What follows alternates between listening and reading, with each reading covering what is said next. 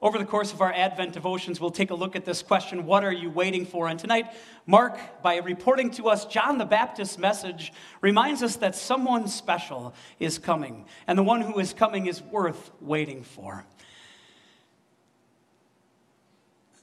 That's Henry. It's the Billets family dog. He weighs about 15 pounds, and maybe 2 or so of it is all of the fluffy fur that he has. And if you have pets at home, you know that they tend to be a little bit temperamental. They have their own personalities. There's certain things that get them super excited, and there are other things that, they don't care about at all. One of the things that Henry loves is waiting for people to come home. He's kind of on it, you can't tell there, but he sits on the top of our couch, looking out the windows, just waiting to see if a car is going to pull into the driveway or if he can hear the garage door opening, and then he jumps down and runs around in circles, all excited because someone is coming. Here's the amazing thing. I only have to say these words, who's coming? To get him all fired up and riled up and let him run around the house. What do they call those? The zoomies or something like that? Every time.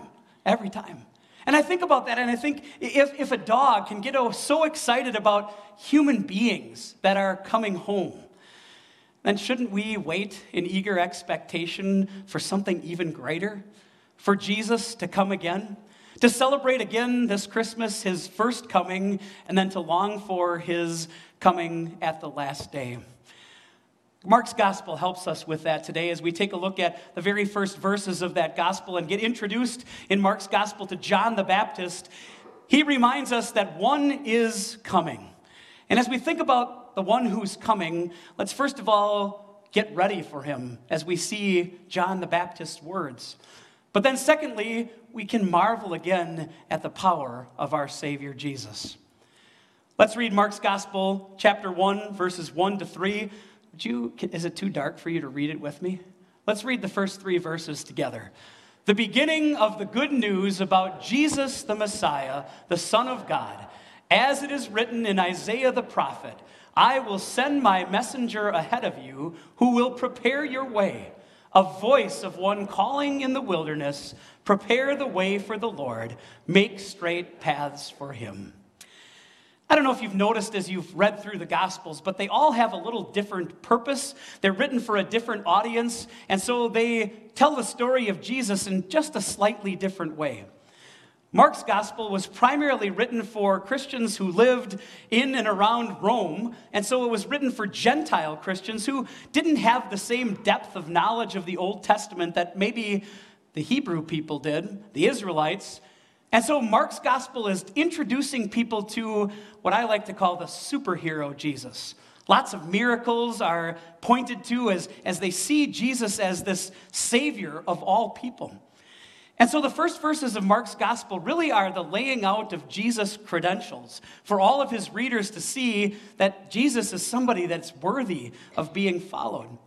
I suppose you have done plenty of this. I don't know if we call them credentials anymore, but how many times have you had to ask for letters of recommendation, right? Maybe for a scholarship, maybe for an internship or a job. You have to have people vouch for you, and that's what Mark's doing in those first verses. And it starts with the names of Jesus. I don't know about you, but I know I catch myself doing this from time to time, sort of reading past the names of Jesus without really thinking of what each one means. They all have special significance, don't they? And so as Mark's gospel begins, he first calls the Son of God Jesus. And do you remember what that word means? The angel said this to Joseph, you shall give him the name Jesus because he will save his people from their sins. That's what the name Jesus means, Savior. And then Mark calls him Messiah, Jesus the Messiah. Messiah was the Hebrew word that is Christ in the original Greek.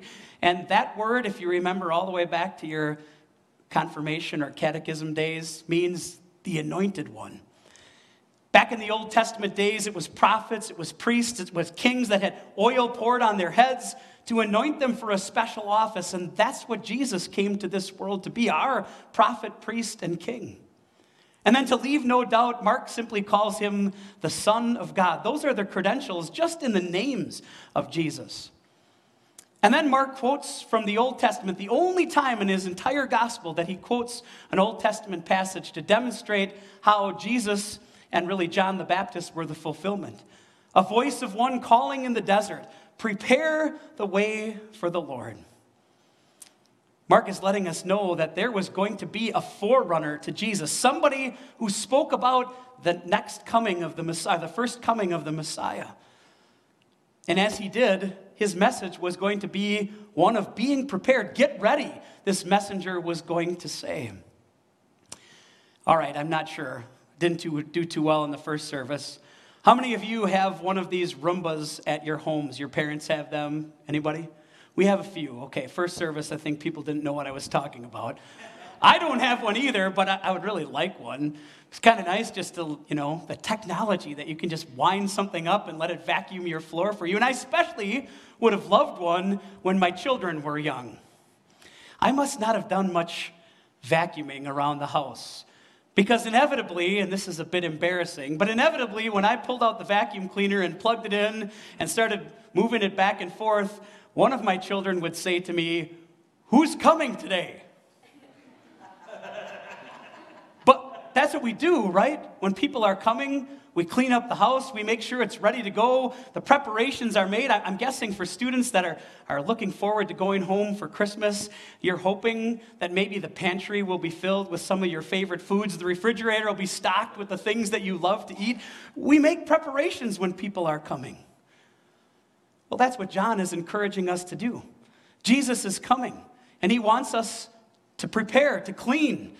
Only it's not a physical cleaning that John's talking about, but a spiritual one, a cleaning of our hearts. Listen to how Mark reports it. And so John the Baptist appeared in the wilderness preaching a baptism of repentance for the forgiveness of sins. The whole Judean countryside and all the peoples of Jerusalem went out to meet him. Confessing their sins, they were baptized by him in the Jordan River. The fulfillment of that prophecy from Isaiah, the voice of one calling, that was John the Baptist. And what John came to do was point people to Jesus, but he had to prepare them for Jesus coming first. And so he preached a message of repentance. I know sometimes when we use those Bible words, we can't always remember exactly what they mean, but maybe you remember the word repentance. In the original Greek, it simply means to change your mind, to change the mind. And so it has this idea of walking in one direction and turning around completely. See, that's what John is preaching. He's preaching a new mindset. He wants people to think differently. When it comes to their sin, he wants them to recognize that everyone has fallen far short of the glory of God. That's the first part of repentance. It's a recognition that we don't measure up to God's demands. And I think about that picture of cleaning and how in our hearts we have those secret sins, the sins that we know about but that we cover up pretty easily, that nobody else really knows about, that kind of hide in the corners of our heart. Those are the ones John wants us to say, I need Jesus. I need someone to take away that sin, and that's the second part of repentance. It's turning to Jesus. It's recognizing that it's God who sent his only son to take our place. And I think about that when I think about what the people who heard John the Baptist, what they must have thought. Because that person was still coming. But look at the advantage that you and I have today, 2,000 years later. We get to worship a Jesus who already finished his saving work. A Jesus who already came, who lived the life we could not, who died the death that should have been ours. That's the Jesus that came to save you and to save me. And I think that's all the more reason for us to prepare our hearts for his coming again. As I thought about that today, I thought about John the Baptist, and Mark in his gospel in chapter 1, he talks a little bit about John the Baptist's dress and the food that he ate. He says that he dressed in camel's hair and a leather belt, and he ate locusts with wild honey. That might have been part of the reason that people flocked out to the Jordan River to see John the Baptist, because he was this anomaly, something that they had never seen before. But his message was powerful. because people confessed their sins. They were baptized in the Jordan River. But here's the most amazing part. John always knew his purpose. He knew that it wasn't for him to gather followers, but to point people to Jesus. Then think about how opposite that is from our me-first world. Today, people want as many likes on whatever they post as they can possibly get. They want as many followers to be part of their social media as possible. We live in a treat-yourself kind of world, right? It's about me first and other people second. And that's what makes John so amazing.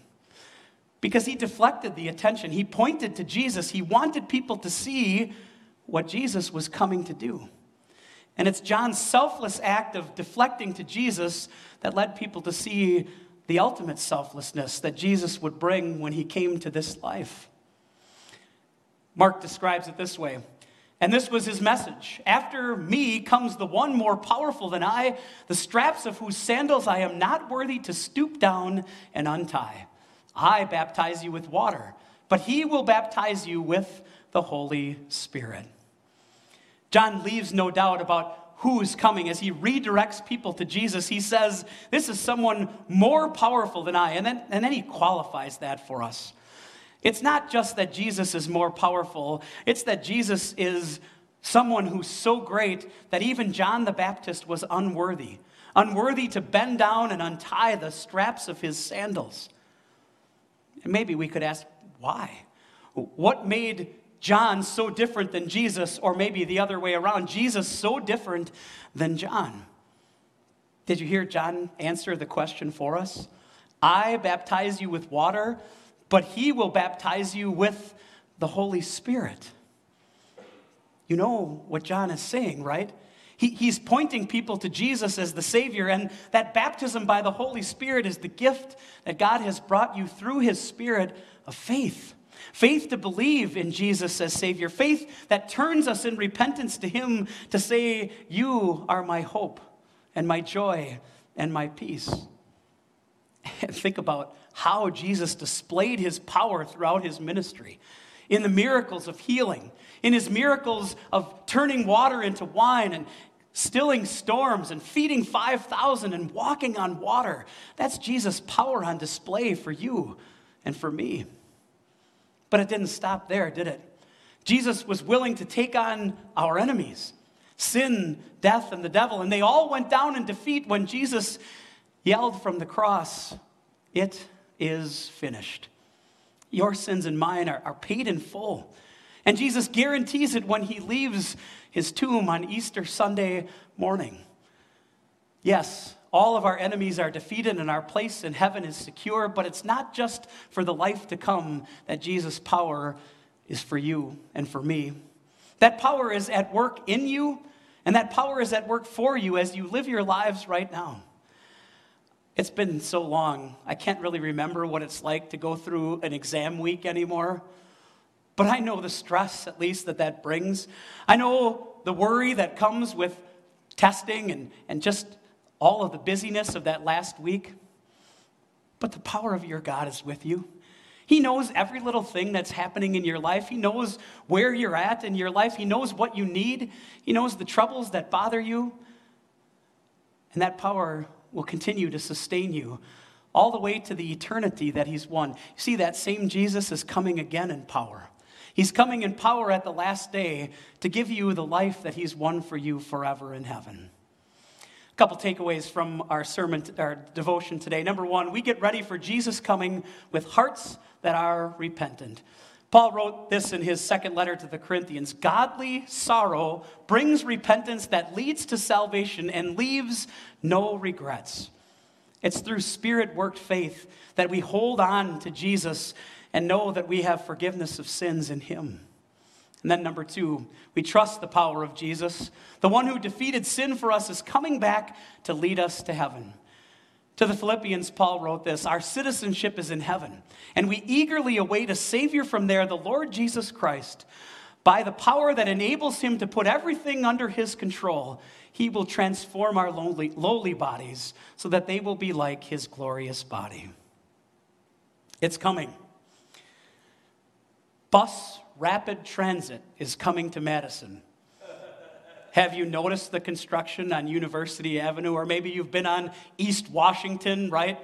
Lots of preparations, and hopefully it will be all worth it, right? Months of planning, months of execution, lots of traffic snarls and problems. But hopefully, when it opens next year, it will make a smooth trip from the east side of Madison through downtown all the way to the west side with very limited stops. At least that's the goal.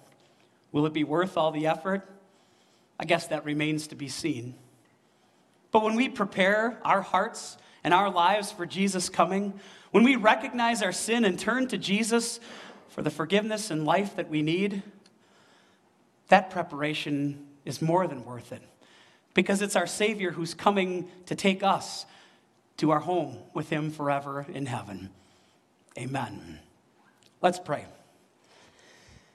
Heavenly Father, we know that we do not always have pure hearts and pure intentions in our lives, but we pray with David, create in me a clean heart, O God, and renew a steadfast spirit within me.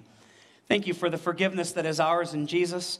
Turn us around back to that Savior again and again, where we see the hope that we have not only of your approval, but of eternal life with you in heaven. We pray that you bless the students in the next weeks as they face the pressures of final exams and getting ready to end a semester. We ask for your blessing and remind them that you are constantly with them and that you know exactly where they're at in their lives. Give them the peace and joy of knowing that the Savior who came at Christmas is coming again to take us to be with you in the perfect joy of heaven forever. We pray this all in Jesus' name. Amen. The grace of our Lord Jesus Christ and the love of God and the fellowship of the Holy Spirit be with you all. Amen.